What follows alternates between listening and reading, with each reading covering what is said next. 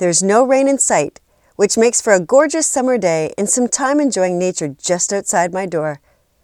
But what if it had been raining? Would this add stress to your life? Do you plan for rain days when you're on vacation? Rain days can force you to make different decisions on how you're going to spend your downtime. When it comes to spending, do you have a rainy day fund that you can tap into when times are not so prosperous? This safety net protects you when an unexpected event occurs, such as a job loss or unexpected repairs to your home. So here are today's hot tips for building resiliency and celebrating Rain Day. People all over the world have celebrated rain and its life-giving power. All life is dependent on rain, and rain is what keeps our world green and beautiful. Today, celebrate all things wet and wonderful.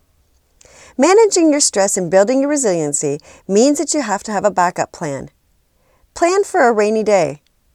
This may mean knowing what alternative activities you can take advantage of, or packing an umbrella. Or it may mean putting money aside for an emergency or an unexpected expense into a rainy day fund.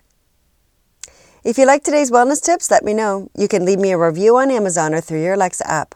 For more information on coping with mental health issues, sign up for one of my online courses at WorkSmartLivesmart.com under the Resources and Courses tab.